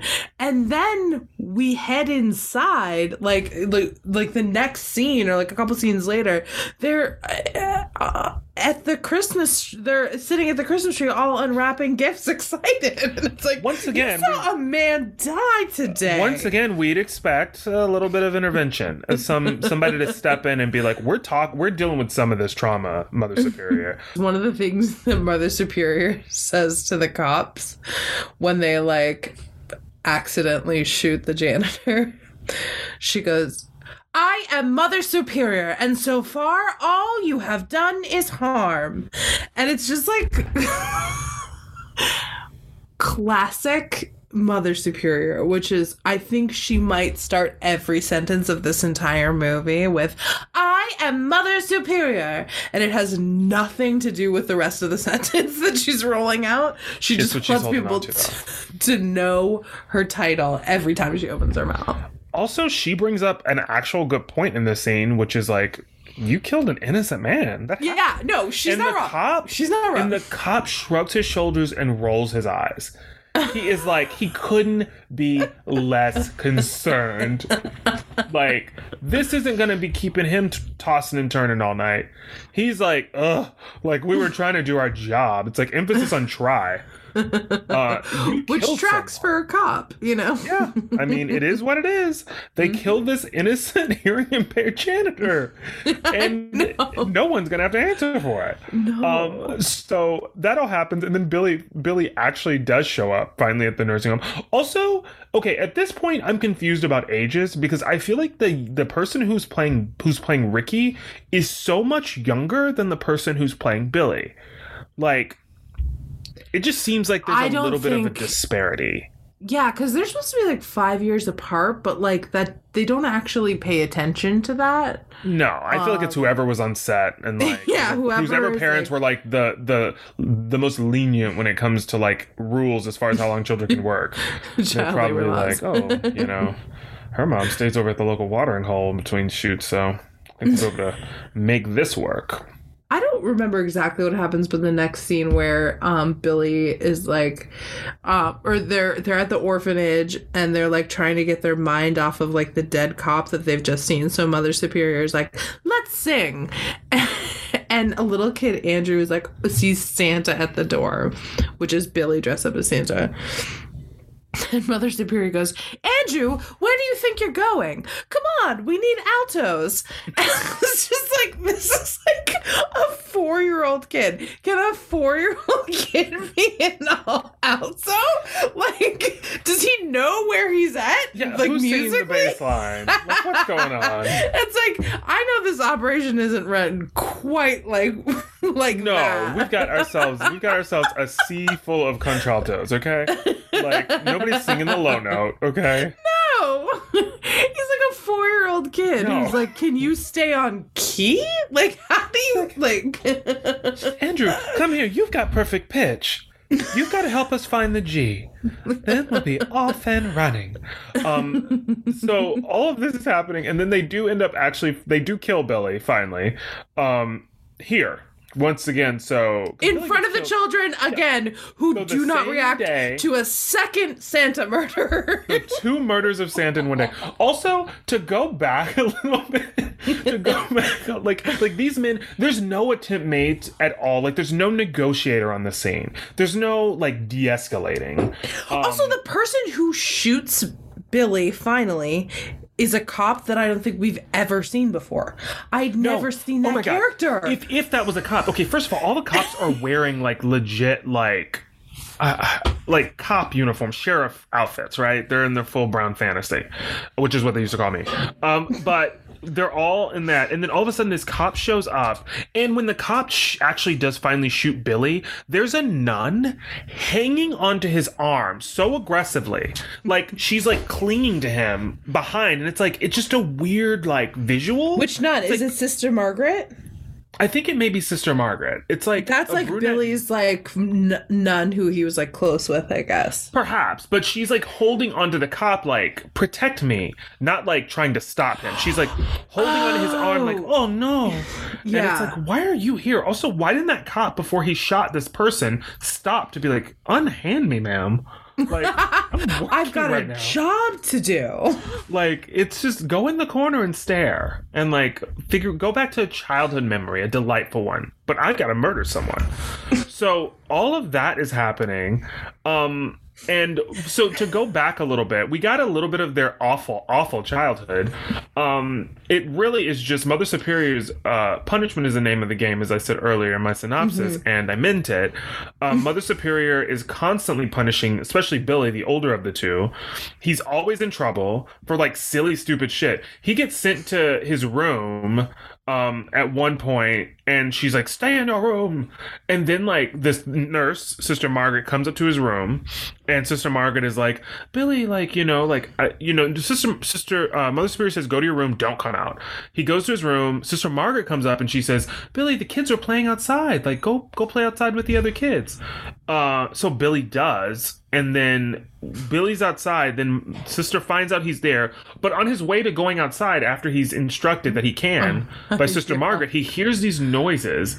He walks up to a door. I'm assuming he looks through the keyhole. There's these moans that are happening, and he looks. It's clear someone is having sex. It's sex happening. It's 2 people that I'm guessing, or are they supposed to be children? I don't know who these people are. So my note about this is these are full-blown adults having sex at an orphanage. We don't know if they're staff, although I would assume they're not, since it seems to be staffed exclusively by nuns. So it's one of 2 things. Random people who needed a place to have sex decided, hey, an orphanage full of children is a great idea. Let's go get a room. Or it's a staff member, like, someone who cleans the place, and some random other person that they brought in, their partner or whatever, but they are actively having sex, and it's very strange because it's never described who these people and it's are. Really loud. And also, when Billy's at the door, he's peeking in the door. Mother Superior comes up behind him. She pulls him away from the door. She like kicks the door open, and then these people are having sex. Then Mother Superior closes the door behind herself. She takes a belt and she begins beating these people with the belt. Okay, so here's my thing. Why I was confused. Okay. Because as a grown-ass adult, Like, who's just letting Mother Superior beat them with a belt? I have no idea. Because these are two whole adults, and I just can't imagine a scenario in which, like, she's not getting mollywopped. Because it's like, look, I did something I shouldn't do. I'm wrong for what I did. But what's not going to happen today is you hit me with that belt in your hand. You aren't gonna fucking punish me with a goddamn belt as a grown human being. No. Like, maybe, that's why I thought, are they supposed fire to be me or whatever. Maybe they are supposed to be kids, but they're literally full-grown adults. There's nothing you can say to me but get out. That's the only thing that you can say to me. And I'm going to say, okay, close the door while I get dressed. Right, exactly. But what you're not going to do is take that belt in your hand. You would have gotten. You would get one. You would get one lick in. You wouldn't even get one lick. No. If you get I mean, if I'm like trying to get my bearings to get out of the bed to get dressed or something, you're gonna get one in. But that's it. Because you're not expecting it. Because I'm not expecting it. So you caught me because I see you with it, but in my head I'm like, she knows better than to hit me with that though. And so I'm like, let me get out of here because she's not finna. And as soon as I feel that pop, we'll get to work. Me and old girl, both of us, I'm gonna look at her and I'm gonna be like, let's do this. It's about to pop the fuck up. And or I'm looking at her. Happen? I'm honestly knowing me. I'm looking at her probably, and I'm like, I'm a man. I'm not. But you know what you need to do. So if it's me and Jane getting it on, then it's me turning to Jane and being like, as it is in every story. And it's me turning to Jane and being like, come on. The thing. Yeah, that's the thing, is like, I don't understand, like, why, if I was there as the female representative and Mother Superior started to beat me with a belt, I don't have any qualms about hitting another woman. I would absolutely fucking destroy her. But I understand why you would want to stay away. Yeah. But they both they're just getting beaten by Mother Superior with this belt, and I'm shocked. So letting it happen. Like, who are you? Who are you, ma'am? She's probably saying, I am Mother Superior. It's like, who cares? You're going to be Mother Inferior, though. And you're going to pull back a nub if you come at me with that belt again, though. There's going to be a whole different energy in this room than you've seen in this orphanage where you've been running the show with that iron fist. You better get out of here. Okay, mama. Yeah, I may be hard up for rooms to have sex in, and I may have taken advantage of the situation in a really inappropriate way, but you don't get to beat me. I had coitus in an orphanage. This isn't my proudest moment. I'm not championing myself in this moment either, but what you're not going to do is physically assault me. Enough. So all of that happens. So now we've got Ricky gets adopted. He's waiting with his mom. He sees these nuns coming. It's not a lot. He sees the color red. He has like this little mini seizure. And then like his parents are really contemplating returning him to the orphanage, it seems. Yeah, it's because a weird he's not like the perfect child, which is just awful. And then also there's a scene after this where we find out he's a little bit older. He's like a teenage boy, and he says, "Wait, what? Oh, I don't. Okay, so you're saying, wait, he's recounting to the therapist about his childhood. He's like, and then my stepdad died." And I was like, stepdad? What? Did y'all change something in the script? You adopt your father? You don't call them stepdads. It's like you call them whatever you want, but stepdad means someone married your mother. No, it was so strange. I was just like, why? Like, how is this an oversight? It was like, I don't know. I don't know what was happening in 1984 that they thought that this was maybe that was what they used to call adoptive parents, but I don't think so. No, I think this is just a messy script, and I think maybe we changed some stuff and we didn't get to everything. Or people didn't look into the fact that someone was like, someone like thought that's what it was called, and no one edited anything. And that's not even that line itself that you're talking about, where he talks about 5 years later his quote unquote stepdad died. That is such a wild line, and I wrote it down because it just gets insane. First of all, he calls him a stepdad. That's the first wild thing. I'll try to deliver it in the way Ricky delivered it. Go to that place that you have to go to. Thank you for making this a safe space to do. Don't be scared. You'll be able to come back, hopefully. God, I hope so. It was about 5 years later that my stepdad died. And guess what? That hit me pretty hard. Like, guess what? That hit me pretty hard. What a fucking weird way to say you were sad about the passing of your father. Yeah, I don't know why I don't know why I need this, like, it's a lot of, like, fragmented, like, non sequiturs. Like, we go on this as if someone has journey. never put together a sentence before. And honestly, based on what we've seen, I've never had a conversation with the writers and directors of this movie, so I don't know. But they're definitely playing around with language in a way that takes a lot of liberties. yeah, exactly. They're not, like, hitting on new ground. I won't say that. They're just bastardizing the English language is essentially what they're doing, and I was here for it, I must admit. There's also that thing where, like, the mom, when that scene when, like, he sees red and he starts seizing, and, like, he keeps, like, pulling on his mom, and she's like, I'm having a conversation. She goes into her conversation, and that keeps happening. And then she looks down at him, and he looks sort of stunned, and then she turns to her friend, and she goes, hold my bag. And she hands her shopping bag to her friend to hold. And then she, like, squats down to him and, like, why couldn't you hold your own bag? It's just one shopping bag. I didn't even Why did you, like, make her, like, a part of this? Or you could just sit it on the ground. And she, like, shoves it in her friend. She's like, here, you take this. And then she, like, squats down next to her son. And it's like, I don't understand why you weren't capable of doing two things at once. And then she looks at her and she's like, I'll take my bag now. And it's like, I didn't want this to begin with. Look, you're just making more work for us. We're transferring things back and forth. Your son's having a seizure. Yeah, I barely know you. We went to one meeting for Mary Kay at the same time, and you stopped me on the street. Deal with your kid. So then we move forward in the story. We're now dealing with this is finally we get Ricky, as this is now Ricky's at the age or around the age that he is now. So Ricky it's the same actor finally is what I mean. So Ricky. No, are you going to skip over that kid from the funeral who's supposed to be a teenager, supposed to be Ricky, but looks nothing like him, has blonde bangs, and watches that couple bang in the field? Oh my God. I forgot about that kid. Okay. Oh God. Okay. So that was such a surprise to me because I was like, they were like, and then 5 years later, my stepdad died, and it's them at the funeral. And I was like, is that bitch supposed to be Ricky? Because that looks nothing like him. And also, when they do 18-year-old Ricky, we take it back to the actor who's narrating. So I'm like, if you're going to do 18-year-old Ricky, you might as well have just, at that point, you should have just jumped forward. Why do we need this, like, middle Ricky who's maybe a year younger in terms of, like, the story you're telling? Although you said, and then 5 years later, 15 times. So he should actually be the age of Gloria Stewart in Titanic. By your calculations.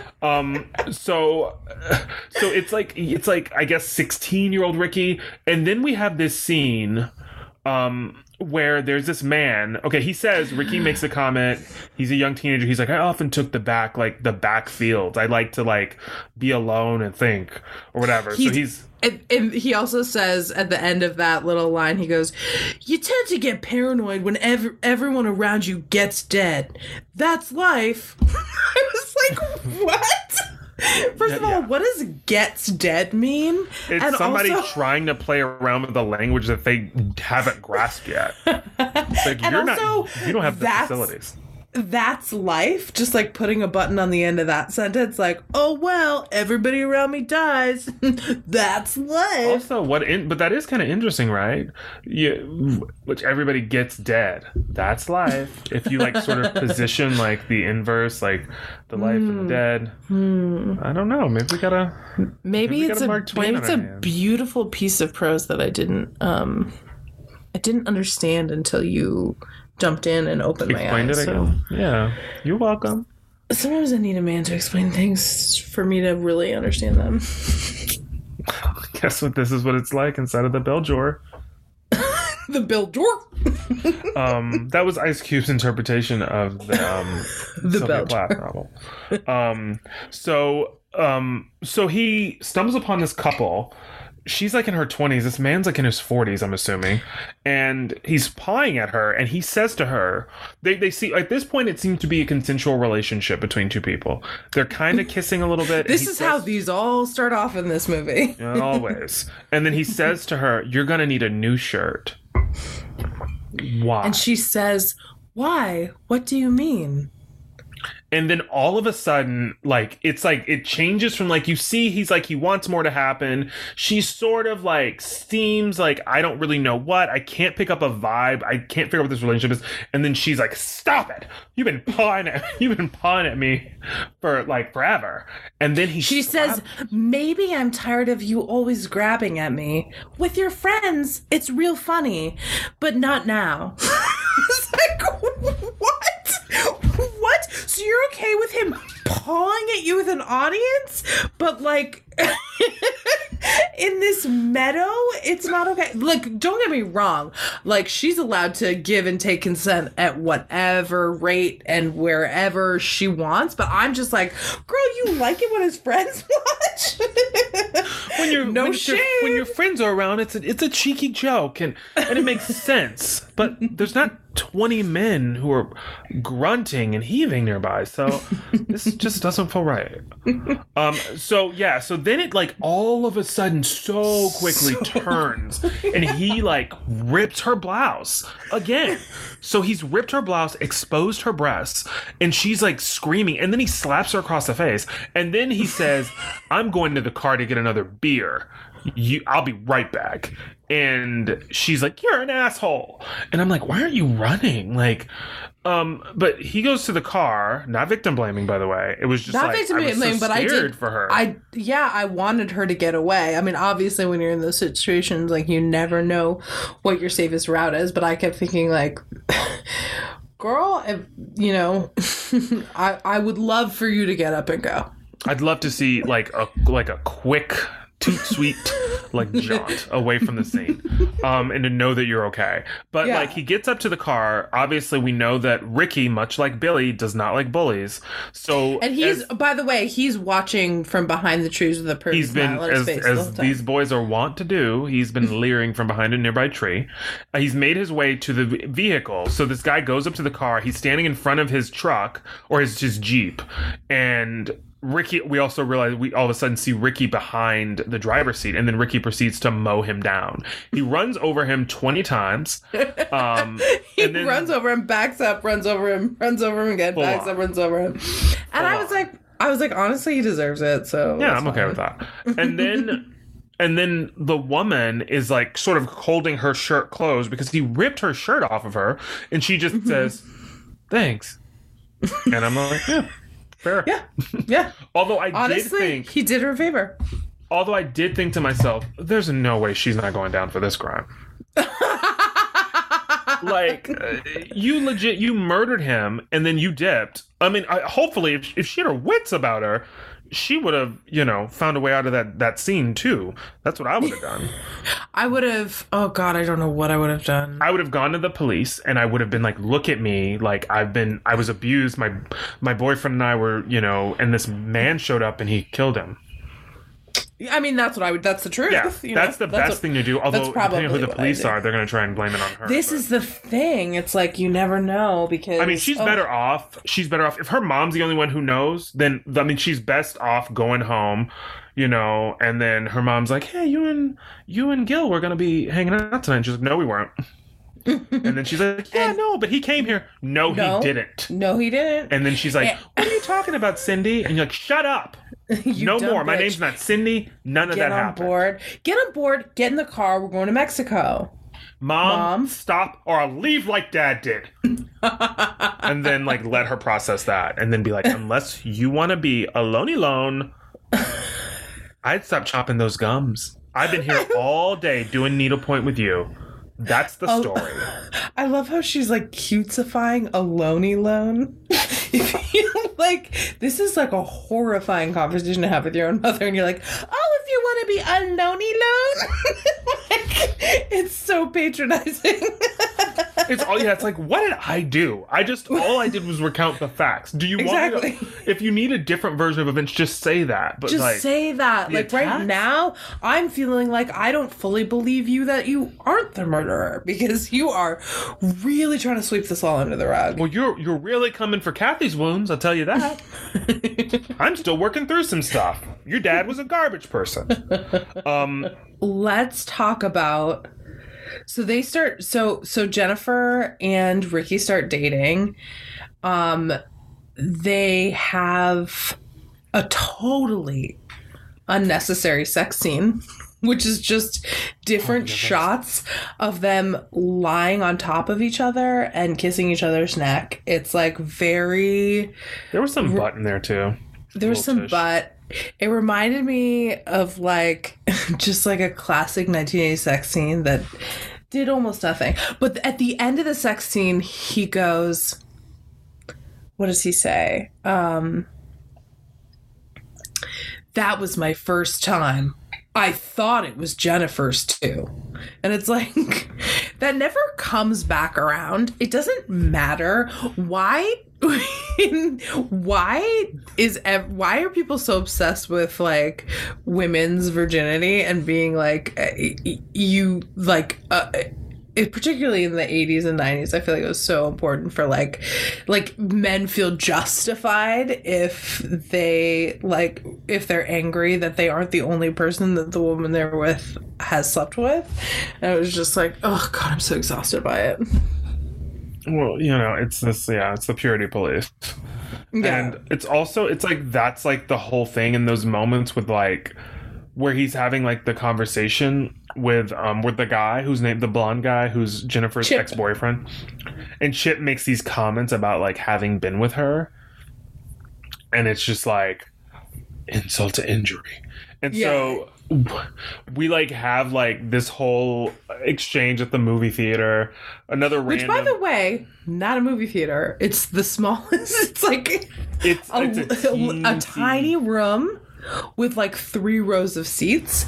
It's not a movie theater. Did you also notice there's like one couple in the middle, and it's like this like it's like this like octogenarian and like this like 18-year-old, but for some reason he's got his arm around her in like a romantic way. And I'm like, was this supposed to be like the nondescript couple in the middle? But it's like, well, I think we could have gone a little bit more like nondescript. This is pretty distinct for whatever reasons it is, but they stand out, to say the least.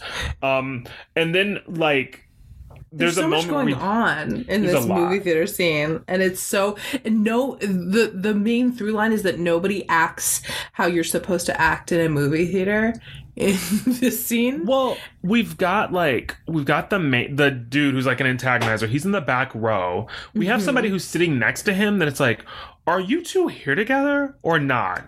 Because it's like so unclear. There's like moments where he speaks to him with this familiarity, but then there's these other moments where they're like complete strangers, and he's just like doing things. Like the director clearly was like, just be a rabble rouser. Like he's just throwing popcorn in the air. Like it makes.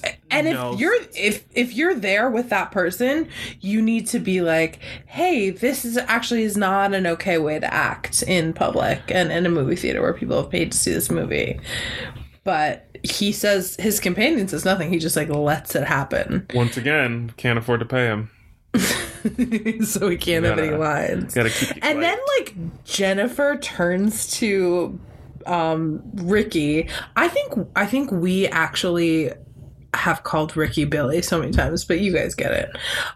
Jennifer turns to Ricky in the movie theater and she's like, this movie's supposed to be scary. When does it start? And I wanted to be like, he has as much information as you do, girl. What is this question? Maybe one more preview, maybe 3 more. I don't know. I'm familiar with how many previews we're playing, but it's like, why are you asking these kinds of questions? You saw the movie ticket just like me. It said 7 o'clock. It's like 7:04 now. So my guess is it's imminent. My guess is shut the fuck up, Jennifer, and use your brain. Wow. Peek into a relationship with Jane. It did come off as a bit unfeeling. Well, Jennifer's dead, so she's not here to tell her story. So That's true. I'm gonna stand up for her, like nobody ever did.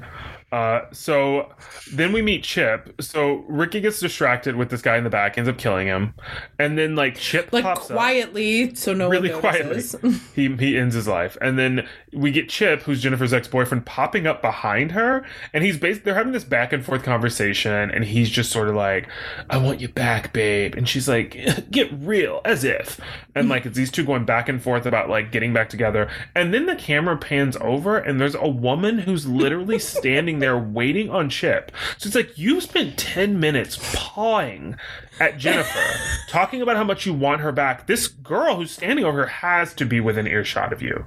And then he walks over to Everybody the girl. can hear everything. This is the smallest theater. It's the smallest theater in the world. He Yeah. walks over to this woman, and then she like looks at Jennifer like this smug look, like, "I got your man." It's like It's like, girl. literally, your man was just over here, literally on his hands and knees, begging me to take him back, and you stood there and watched, and you allowed him to walk out of here on your arm. Like, you didn't fight for your man at all, and you are literally his puppy because you're waiting for him. You've He, like, allowed him to hits see if there was a better option. You've allowed him to confirm that there isn't currently. And then you've allowed him to walk up to you and like leave this movie theater, and you've got your head held high. Time to reevaluate.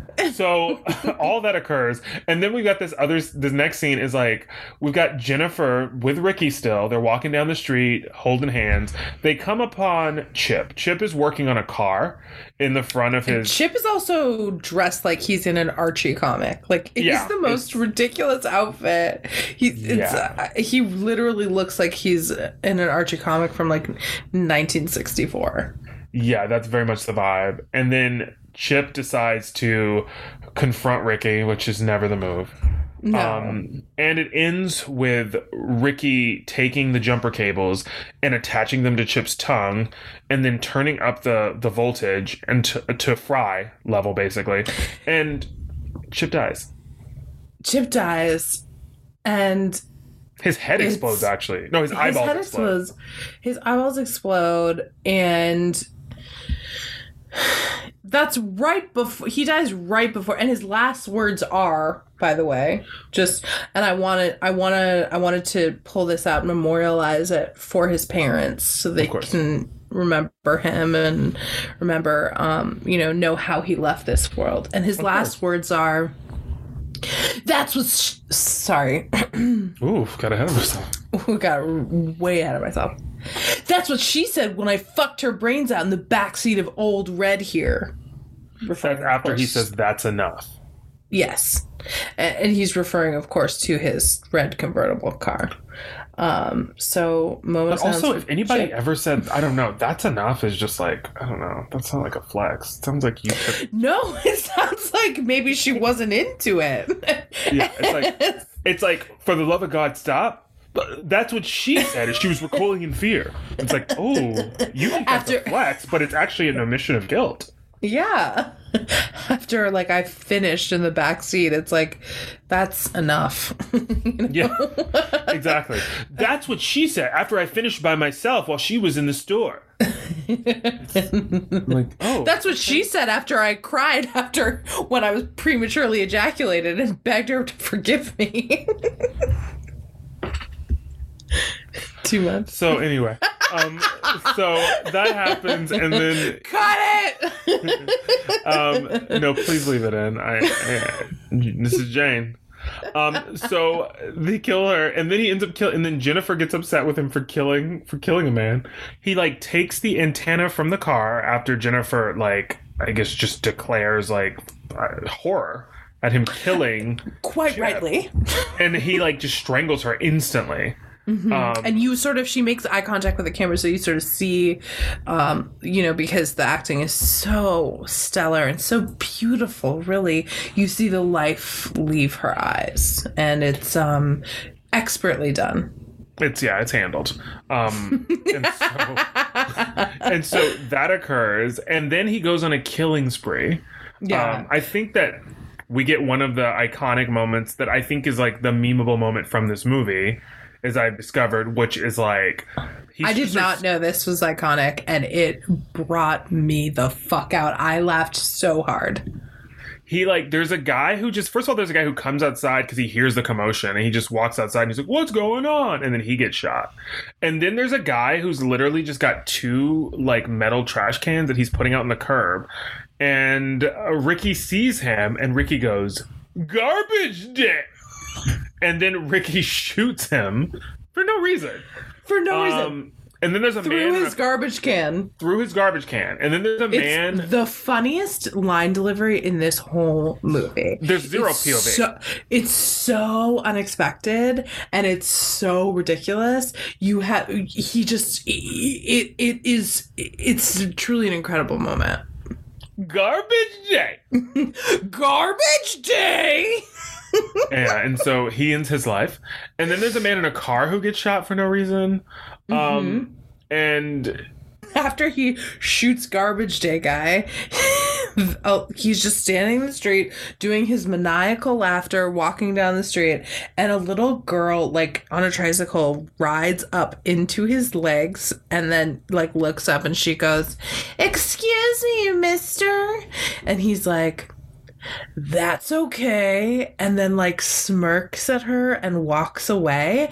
And I cannot for the life of me figure out what that was telling us as an audience. I think all they were trying to tell us was like, he doesn't go after kids. Okay, so that's where like Ricky's crazy, but he's got some limits. He won't murder a 4-year-old child on a tricycle. And it's like, okay, that is good, I guess, if we're looking for points. But, like, I don't think we're trying to, like, humanize this character. I don't think we need those moments in here, but they gave it to us. Not after he just, like, he just murdered someone with, like, an antenna. So yeah, he's arrested, and then we find ourselves, so now they brought the story full circle. So we're back in the room, and this is how he's found himself in his current state. And then he ends up killing killing the psychiatrist. We see the psychiatrist is dead, and then he's like lying on the table with like a gray makeup, meaning like all and like the red line around his neck. So we got and then Ricky's on the move, and it's like, what kind of operation are they running in this house? He gets out. He gets out so quickly. Because also, not only he gets out so quickly, but in order to let us know that he got out, it's people who presumably work at the hospital, a nurse and a doctor or something, and they're listening to the tape that is still in the room, and it's like you can hear a struggle of someone being murdered on the tape. And then the doctor stops the tape and he goes, "He walked out of here 6 hours ago." And I'm like, this man had 6 hours before you guys figured out what was going on. Nobody poking their head in to just check even just about like a bathroom break, or he's like on, no one's keeping an eye on the psychopathic murderer alone in a room with a doctor. On the move. And he's gotten his hands on a Santa Claus outfit. He killed one of the Santa Clauses from the Salvation Army, or Salvation Army adjacent. We just sort of hear the dialogue of this guy being like, "Hey, big fella, want to help out the kids?" And then he's killed. And then Ricky takes his outfit, and at this point, I think Ricky immediately he's on the hunt for old Mother Superior, right? He's headed to Mother Superior's house where it all started. And then we get to... So then, like, the cops are talking to the nuns at the orphanage. They're like, "Where's Mother Superior?" Like, "Oh, well, she had a stroke, so she lives alone now." Because it's like, that's when we put people out to live alone. Yeah. But I want to... Can I talk about Mother Superior? I know what you want to talk about. Okay. Of course. So then we hear that Mother Superior is not doing well. She's home. She's alone after her debilitating stroke in a wheelchair. And we see her. And this woman, I don't understand what happened to her. The makeup on her face, I don't know what it is. It looks like it's applied with crayons and like random like boils on one side of her face. Is she a leper? I don't understand. I've never heard of you getting like skin like that after a stroke. And also I've never seen such a poor makeup application in my entire life. It looks like they went to a Spirit Halloween store and they were like, how can we get a little like silicone wound makeup and let's just slap it on, make sure it couldn't even come close to matching the actor's skin tone, and we are ready to start recording. Much like the discussion around the use of the term stepfather and what you mean is adoptive father, I think, like, we were watching this and I said to Dave, what's happening with the face, do you think? And Dave said, I think this is like what they think a stroke is. Like, and I was like, honestly, that wouldn't surprise me with this crew. Like, I think that they thought, because Dave was like, unless there's a scene where she was burned over half of her body and we didn't see it, like, and I was like, that's also possible too, that there was a scene that was cut where like there was something done to her, but like it makes no sense. It's so weird, and they never discuss it. No. It never like, comes up, and it's just like all of a sudden she's disfigured, and it's like, why?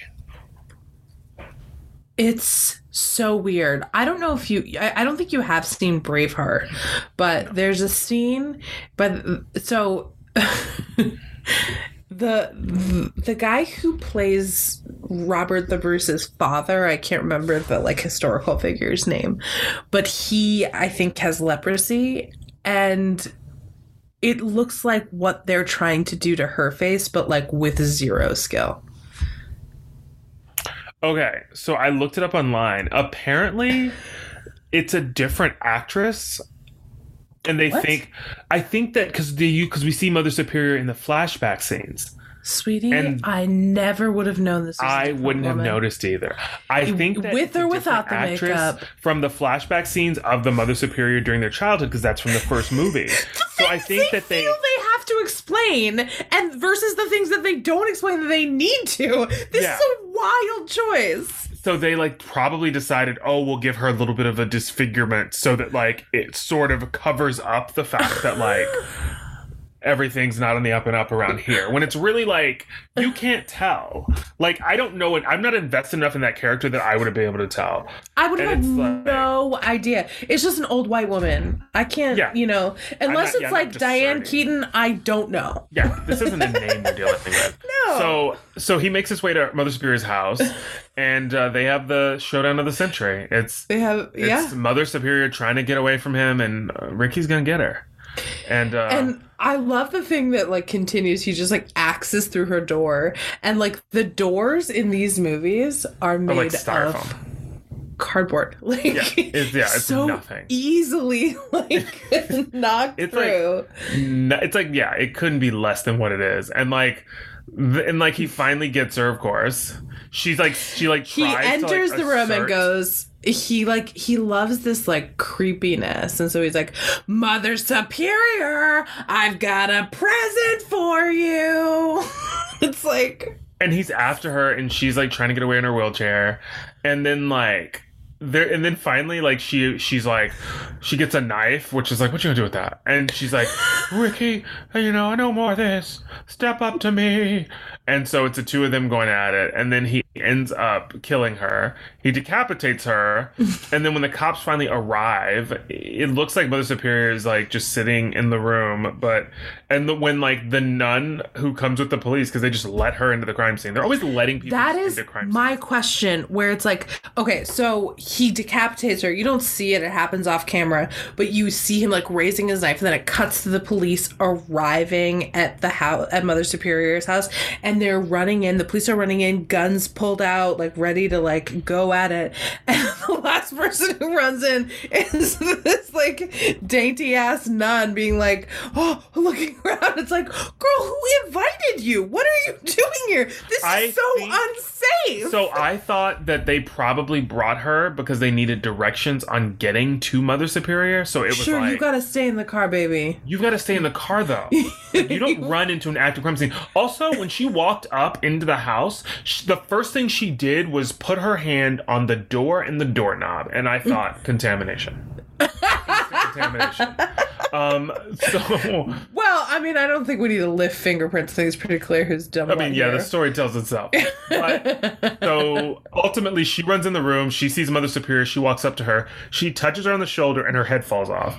And this is the thing that I think is so funny too. It's like this is the final scene, and he's decapitated Mother Superior, and literally, like, it seems from the way this is cut, it seems like he has 40 seconds in between the time he decapitates her and the police arrive on the scene, and yet there's not a drop of blood anywhere when they enter the room. Mother Superior is just sitting there. She looks like herself, and so he's like figured out, he's like, not only am I gonna decapitate her, I'm gonna like do a fun switcheroo for the cops so they don't know what to expect when they find her.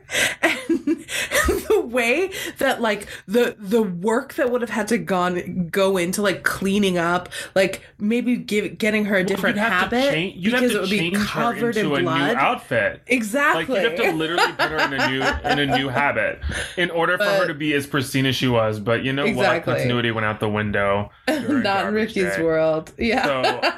So her head falls off, and then the nun like passes out from shock, and then in that time, Ricky sort of stands over her. He's about to kill her. The cops end up shooting him. He dies. Then they wake her up, and when they wake her up, her eyes open, she's on the ground, and next to her is the head of Mother Superior. And I just thought, we couldn't get a handle on this scene. Like, why did somebody come up to her and like try and just wake her up by shaking her Why would shoulders? they lift her out of the scene and get her out of there? There's no reason to keep her in there. And so that's the note that we end the movie on. It was a deadly night. It was a silent night.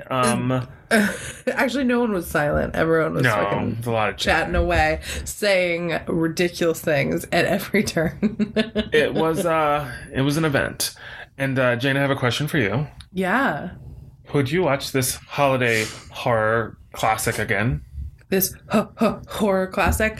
I would. And it's the exact brand of horror movie that I love, which is so out of control ridiculous that it makes me belly laugh through the whole thing. I suggest our listeners do watch it because it is absolutely hysterical. I watched it free on Tubi. Shout out to Tubi. You guys should watch it. It's really funny and ridiculous. Yeah, and I would love to watch many people in my life watch this movie. Yeah, I think it'd be fun. It's great. So funny. Do you have a movie for me? I do. And since we are in the holiday spirit, and the next time we join our friends, it's going to be Christmas Eve, I too have come up with a holiday movie for you to watch. Ooh, and what is it? It's more of a classic than Silent Night, Deadly Night Part 2. Okay. But it is one I know you haven't seen, and I'm sure you probably are not going to be surprised when I tell you. But I'm going to have you watch The Holiday. Oh, okay. Mm-hmm. I haven't seen it in a few years, too, so I'm excited to see how it holds up. But no, I'm excited to see it. It's been a never, because I've never. It's been a never for you. It's been a never for you. So. But I've heard about this movie a lot, and I know that it's a movie that a lot of people love. And so yeah, I'm excited to look at it. Tuck in. Well, thank you guys for listening to us rant about Silent Night, Deadly Night Part 2. We appreciate you. We love you. If you want to follow us on Instagram and Facebook, you can find us at Movies We Missed. If you want to head to our incredibly active Twitter page, there's actually a waiting list to be able to follow, but go ahead and hit the request. And sign up for the waiting list. And just, yeah. It's it cannot be stated enough that we are working through responding to everything that's going on Twitter, and just all the DMs and all of the follow requests and stuff like that. So we will get there eventually. Yeah, Jane's really dragging her feet. That's her. Yeah, it's just been overwhelming. There's so much activity. So give us a follow there, and go ahead and give us a 5-star review on Apple Podcasts, and write us a review and tell us you love us. And we'll find out some way to get payment to you. And Brandon will be on top of that, so you can trust him to spearhead that initiative. We do, and I'm gonna go out on a limb, and I'm gonna do something impromptu. Ooh. Oh. Changing the game. Yeah, I thought, I was like, what, let me make this a little bit sweeter of a deal for you. Ooh. And I'm going to point out, maybe we'll do a reviewer shout out for reviewers who have left us lovely 5-star reviews. We're going to start with this review that was left by Tennis422. Ooh. And it reads, I don't really like running, but somehow I've decided to train for my first half marathon, so I'm spending more and more time running. This is a favorite podcast to turn on while doing so, as it makes me want to sink into the sidewalk and curl into the full fetal position a little bit less. The dynamic between the hosts is amazing. Jane has the best contagious laugh, and Brandon seems to know just what buttons to push to get it going. The commentary is smart. The hosts definitely do their research, but the asides are my favorite part, and many a mile I'm laughing out loud. Overall, the podcast is light and a welcome refuge. Tennis422, if you are listening, we love you, and we thank you for this. Thank you for those kind words. If you would like for us to give you a little shout out, all you have to do is go over to Apple Podcasts and leave us a 5-star review, and we'll show you a little love on the air too. We'll show you a little love. And also, Tennis, what is it, 422? Whatever. No, not whatever. That's one of our adoring fans. No. I meant the number is not important. The fan couldn't be closer to my heart. But here's the thing. Congrats on training for that marathon. And also, I love that you're taking us along with you, because it sort of feels like we're training for a marathon. So I'm going to go ahead and put that feather in my hat. Absolutely right. I'm hopping on old MyFitnessPal right after this. Entering those activity points. Anyway. Absolutely. We love you guys. Thank you for listening. We'll see you next week with the holiday. Have a good one. Bye. Bye. Oh, bye.